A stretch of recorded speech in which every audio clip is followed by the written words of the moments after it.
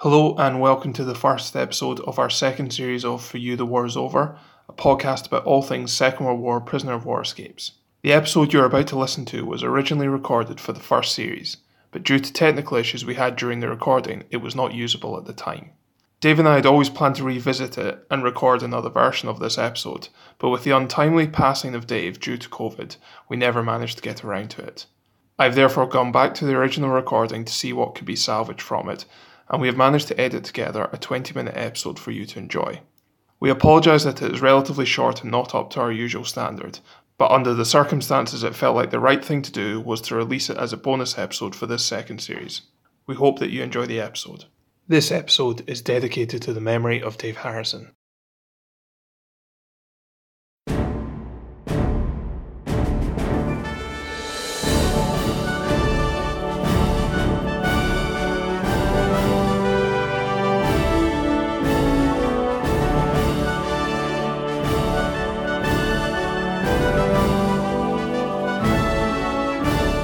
Hello and welcome to another episode of For You the War is Over, a podcast about all things Second World War prisoner of war escapes, hosted by me, Dave, the history nerd. And me, Dave, the tech geek. And today we are going to be looking at someone with another strong, fantastic name. It is Lieutenant the Earl of Cardigan. Excellent. If that wasn't strong enough, his actual birth name is even better. Even better than the Earl of Cardigan. Even better than the Earl of Cardigan. Would you believe it? Would you believe it? So his full birth name was Chandos Sidney Cedric Brudenell Bruce. That's a double hyphenated name at the end there. So Brudenell Bruce. That is fantastic. And he went by Cedric. Cedric. Yes, which I personally would have probably gone with Chandos, but each to their own. He served in the Royal Army Service Corps. So the Royal Army Service Corps did a lot of the sort of the background stuff, a lot of the logistics, so things like transport and operational stuff. Right. And he was in the medical unit. He was actually captured late in May 1940. So very early escape we're looking at here. He served in the Territorial Army before the war and ended up joining the active list in April 1939, which is only 5 months prior to the start of the war. So it's almost like he saw something coming. He felt it on the horizon. Yeah, something in his waters. He could smell the gathering storm, shall we say, to quote Churchill. And so he signed up for active list in April 1939, and he was serving in Belgium at the time of his capture. One thing, I'm sure you're about to jump onto it, but one of the first things that strikes me as different compared to everything we've looked at so far is that it says here, was ordered to remain and be captured at a place. Yes, yeah, it's a good point, actually. I suppose in essence they knew that they were being rounded up by this stage. Yeah. And so in some ways you were, especially if you were in the medical corps, you would be expected to kind of stay and help those that had been injured. Yeah.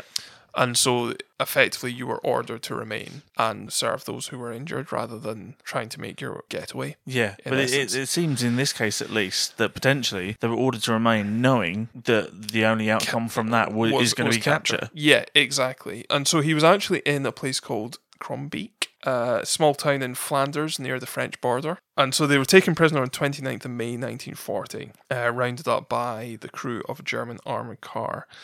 And yeah, essentially they were just told to remain where they were, didn't move off for at least another day. I mean, they seemed to, for a long time, they just seemed to have been shunted around various hospitals and holding camps throughout Belgium for quite a while, actually. And I suppose if you've kind of captured a medical unit, there's a lot of demand for that in and around May, June 1940 in the Low Countries in northern France. There is a need for these sorts of skills, I suppose. So these would be put to work. For the Germans. Exactly, and in almost stark contrast to some of the other ones that we've covered where they were taken straight off as prisoners. Yeah. And made to march back to Germany and what have you. These guys seem to have actually been made to work and use their expertise as medical servicemen in the medical unit. And so he kind of, as I say, was shunted around from Krombeek, went to Ypres, which is more famous for the First World War, famous battles there. Ended up, taken to Camiert, so went from Camiert to Boulogne. What's interesting in the report from here is they actually says, I'd made up my mind that from now on I'd try to escape. So he hadn't initially thought about about it. He seemed quite happy to kind of do a lot of the medical stuff and kind of use his expertise and his skills to help those who were suffering at the time. There would have been quite a lot, as I say, a lot of demand for this sort of thing. So it's interesting it actually took a while for him to get around to thinking about escape. I mean, it was like a switch had gone off in his head almost, and just kind of went, now I'm going to escape. Whereas before he was happy. Exactly. I wonder whether that's because he was in the medical trade, and there is the whole thing of do no harm and help everyone, and I wonder whether that has part to do with it. Quite possibly, but it seems to have taken him until about the 20th of June to really make a decision to escape. And given he was captured on 29th of May, it's been quite a while that he's really taken to make this decision, and he's been moved around all around Belgium. I mean, generally speaking, there was no expectation for a medical unit serviceman to not escape as such. You weren't stopped from it, but it does seem to have had a lower rate of escape, especially when injured soldiers were in their care. Yeah, and he doesn't make explicit reference to this, but it was kind of implied. Yeah, that he had a duty of care to the soldiers. Exactly. Yes. Can I ask this is a question that occurred to me when I was reading through. In a lot of the reports, in particular in here, when they were saying we stayed here for about 10 days and received adequate rations, principally sausage and black bread. A lot of them sounds nice. Yeah, it does. A lot of them mention the rations and things like that and how they're treated. Mm-hmm. Is that, because I know you've mentioned the Geneva Convention and the ways they have to be treated, is that to prove compliance within these reports? Or is it just the fact that as you're writing it down, people are always concentrated on the food and stuff, so that's a thing they will remember? No, I think there was probably an element. This, as I say, I can't say for absolute certain what the motivation for recording that was, but my suspicion is it is from the British interrogators when they're writing these reports that we are working from, in order for them to track whether their troops are being properly treated in accordance with the Geneva Convention. That would be my guess. Right, okay. So that they can make an assessment of that. Yeah, I mean, that makes sense. But... yeah, it seems logical. I was saying about how, there's nothing kind of stopping them from medical unit from escaping, but it kind of is implied that they will stay around an injured soldier and help them. And he kind of makes reference, as I say, it's largely implied, but he does kind of say, we'd been with the medical unit, members of which had obviously made no attempt to get away. Yeah. So it's kind of implied, it's not explicitly stated, but he does make reference to the fact that there wasn't a high rate of escape attempts amongst the medical unit, which almost makes him not quite unique, but he stands out from the crowd, or at least the crowd. Because he wants to escape. Because he wants to escape, exactly. And I suppose this again comes back to the sort of person who would escape. Yeah. The mindset that was involved, the character type that would be involved in this sort of thing. However, so moving on to the escape itself, now having taken the decision to escape. So there's some interesting wording here. They're being transported by lorry to Lille in northern France. And he says, on this journey, our guard was reduced to the lorry driver and one-armed man who sat in front with the driver. Now, is that a one-armed man as in this man has one arm? Or was it a single man who was armed? See, I imagine the real answer is that it's a single man who is armed. Yes. However, I love the idea that they trusted him so much. Yeah, he was that good. Yeah, he was that good. They trusted him so much that they just left him with a driver and a guy who just had one arm. Yeah, exactly. I mean, there's no way this member of the medical unit, the medical corps would escape. We trust these guys. We trust him. I mean, this guy's got one arm. It's fine. Maybe he had one arm for injury and he was treating him. Who knows? Who knows? But who knows? I love the idea. I love the image of. Nonetheless, they had clearly reduced security quite significantly by this stage. And so, not wholly dissimilar to the guys who escaped and ran away from the marching columns, this was another impromptu escape where he basically just kind of legged it. However, he didn't leg it from a column. He was in the back of a lorry, which he says stopped for a moment, and they jumped off the tail, stood in the road until the lorry had gone, and then dived for cover. Which, again, is just so impromptu, skin of the teeth, you're just kind of winging it as you go along. He jumps out the back of a truck. Yeah, he jumps out of a moving lorry as it's it's driving. Well, actually, no, he says it stopped for a moment. It's paused, yeah. So he jumps out of it. But as if that wasn't bad enough, he then says, I lay in some nettles for about 6 hours. I mean, these are not fun things to do. No. I'm going to throw myself out of a lorry and then I'm going to lie in some nettles for 6 hours. Surely there was someplace nearby that wasn't nettles that you he would could think have laid so. in. Or else there was just a plethora of dock leaves Yeah. available for his relief. I like to think there was. Probably not. No, but he slowly crawled from the nettles to the dock leaves and just rolled around in them afterwards. Quite right. So yeah, he then went to a cafe and got some help from a Belgian who gave him a change of clothes and advice as to journey by day, as by night the Germans imposed the curfew. Which again is in exact opposition to a previous escape. Yeah, to a previous escape who decided to do it all by night. Yeah, so there seems to be no set advice for what works, what doesn't, which is good in some ways. It means that nothing was more like, one or the other wasn't more likely to succeed. You had an equal chance. You have 50-50 chance whether you did it by day or by night. It's whatever suited what your needs were. Yeah.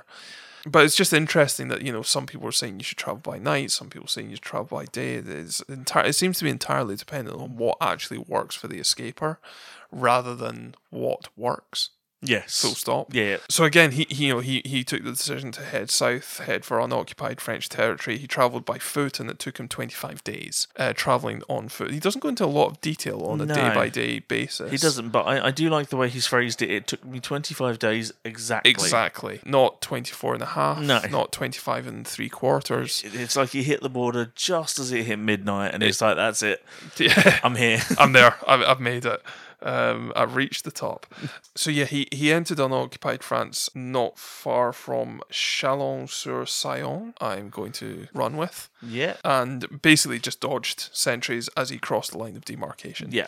From there, he took a train to Lyon, where he was to spend a couple of days and received assistance, including money from the American consul. So again, the lots of people heading to the consul. Yeah, exactly. It's there seems to be, again, because there's a neutral country at this stage, we now think of the special relationship between Britain and America, but that's more of a post-war construction. Yeah. But there does seem to be sort of a mutual recognition to some extent that America's roots largely lie in Britain. Yeah. And therefore, we fought 2 wars over it, but, it seems to be a place, a neutral country that you can go to and feel safe in and approach and reckon that, I suppose it's the only major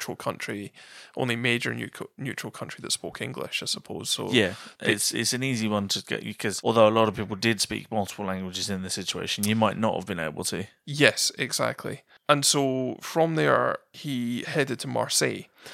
He was advised to go to Marseille by the American consul. And actually, while he was travelling on the train, he was asked for his papers, but he managed to bluff his way through by saying he was American. I love it. Yeah. I love the idea of a posh upper class Earl of Cardigan trying, passing himself off as an American. I would love to hear the American accent he put on. Yeah, it would be incredible. Some sort of plummy cut glass English accent merging into this American, sort of Midwest. And so, yeah, he blagged his way through, like. And the fact that even in the language here is like, but bluffed my way out of this by saying it was American. He knew he was just BSing the entire time. Exactly. So having reached Marseille, he headed to the American consul again. They were actually, not much help. They seemed to have kind of tried to discourage him from making any effort to head to Spain, and instead told him to go to Fort Saint-Jean, which we discussed in previous episode, which was a sort of holding camp in Marseille for gathering Allied forces. Where everyone was just gathered. Exactly. However, nonetheless, he decided to actually stay in a hotel himself rather than in the fort. But he did interact with people who were staying in the fort, and actually through the Seamen's Mission, which was run by a Reverend Donald Caskey, who we will definitely do an episode on. You've mentioned a little bit to me personally. He sounds like a crazy character. Yeah, he lived an interesting wartime life, shall we say. So we'll definitely cover his time in Marseille. Looking forward to that. His role in the escapes of hundreds of servicemen. Ah. So the Earl of Cardigan did come across Caskey while he was there. And he said they were very helpful and obviously doing all they could to help escapers. So after about a week in Marseille, he says, I bought a bicycle. Good to see that He actually bought one. he actually bought one, didn't just find it. So yes, he bought a bicycle and avoided main roads but cycled along the coast from Marseille towards Spain. And he seems to have not had too much difficulty, really. No, he seems to have just been on his merry way so far. Yeah, and he says, crossed into Spain at Las Elias. However, his troubles almost started once he got into Spain, actually. Oh. This is quite interesting. He's travelled through occupied Europe, He managed to escape from the lorry that he was travelling in with the one-armed guard. Laid in some nettles. Yeah, exactly. Made his way down south to Marseille, bumped into some, interacted with some fairly major characters in the overall escape story in Marseille, and had no trouble kind of getting to Spain via, from France. He arrived in Spain 2 months after his initial escape, and yet barely seems to have lasted about 20 miles into Spain when he got arrested and taken to a jail at Figueras. But while he was there, he was visited by a representative, an unofficial representative of the British consul in Barcelona. I wonder what that means. I don't know what that means. Is that a spy? Possibly. An unofficial representative. Was that just, the consul's spy? It's also not an unofficial representative, it's the unofficial representative. Good point. I hadn't picked up on that. As if, everybody knows who this person is, but they're not going to say. Exactly. Wink, wink, nudge, nudge. However, what is interesting, and again, this is in some ways why this is quite representative of the wider escape experience, is actually being arrested in Spain once you've made it to neutral Spain seems to be quite a common occurrence. Really? Yeah, it seems to be quite a regular thing that happens. And they also seem to kind of follow the same route. If they're aiming for Barcelona, they seem to end up in Figueras and Miranda and places like this. It's the same names seem to keep cropping up. And so, yeah, he got arrested once he'd kind of, quite early on in his journey through Spain, but he seems to have kind of kept on going. They seem to have been transferring them for him, kind of doing the journey for him, even though he's under arrest. So he's not travelling himself anymore. He's just being moved closer to where he wants to be. Yeah, exactly. But he does say, generally speaking, our treatment at the hands of the Spaniards was bad, but rations were adequate. So what I find interesting about this is conditions in neutral Spain were arguably worse than in occupied Europe. And being held in occupied Europe. However, the advantage of being in a neutral country was that the embassy could, or consul could intervene on your behalf as a prisoner, and you do kind of see that repeatedly happening, is that they would be arrested, but then a member of the consulate nearby or from the embassy itself in Madrid would just kind of appear at in your prison, have a little chat from you, and a little while later you were released and sent on your way. Not to generalize, but that's essentially what happened. Nice. And that's kind of what happened here. He says that we were visited by Major Lubbock from Madrid, and after a period of about a fortnight, I, with 30 other ranks, was released and taken under escort by train to Madrid, where we were all received at the embassy and looked after. Nice. So there does seem to kind of be some intervention taking place here. And so, yeah, I mean, from there he was taken under escort by train to San Roque, and from there taken by car to Gibraltar. San Roque is only about 10 kilometres north of Gibraltar itself, so you essentially gone due south from Madrid towards Gibraltar and then taken over the border by car, and from there returned to the UK. So there's aspects of his escape that are representative of sort of the wider experience at this stage. Yeah. Whereby, we are again talking about quite an early escape that took place. He seems to have just kind of legged it, like so many of them did, headed south to unoccupied France, from there headed towards Spain, and went through the whole being imprisoned in Spain. These experiences, but there's a lot of commonality between what he went through and what a number of other escapers at this stage went through as well. I mean, what's interesting is actually on his report, he puts down his profession as writing, not writing. Wow. He actually did go on to release a number of books, including the story of his escape, which is called I Walked Alone. And again, there's a copy of it in this room. And so, Are we recording in some weird war library? Yes, copies of all the books everywhere. Pretty much. And he had written 2 books prior to the war. Right, okay. So he'd written Youth Goes East in 1928 and The Amateur Pilot in 1933. However, he was to release another couple of books after the war, including, as I say, I Walked Alone, which is his account of this escape itself, in 1950. He not quite foreshadowed his full career, but he was certainly to go on and write his account. Yeah. and take his place as the Earl of Cardigan in the British annals of history. Such a cool name. I know, The it's whole awesome. thing. I mean, you know, it is a truism that real men don't wear cardigans, but the Earl of Cardigan was a bit of a lad. Okay, well, thank you everybody for listening to this week's episode. We hope you've enjoyed it. If you have, please consider subscribing to the podcast. We could be found on Apple iTunes, Google Podcasts, or basically any of your favourite podcast platforms. Or you can follow us on Twitter on @FITWIO. If you'd like to send us a more long-form message, then you can also email us at fytwiopod@gmail.com. Thank you very much for listening. Thank you.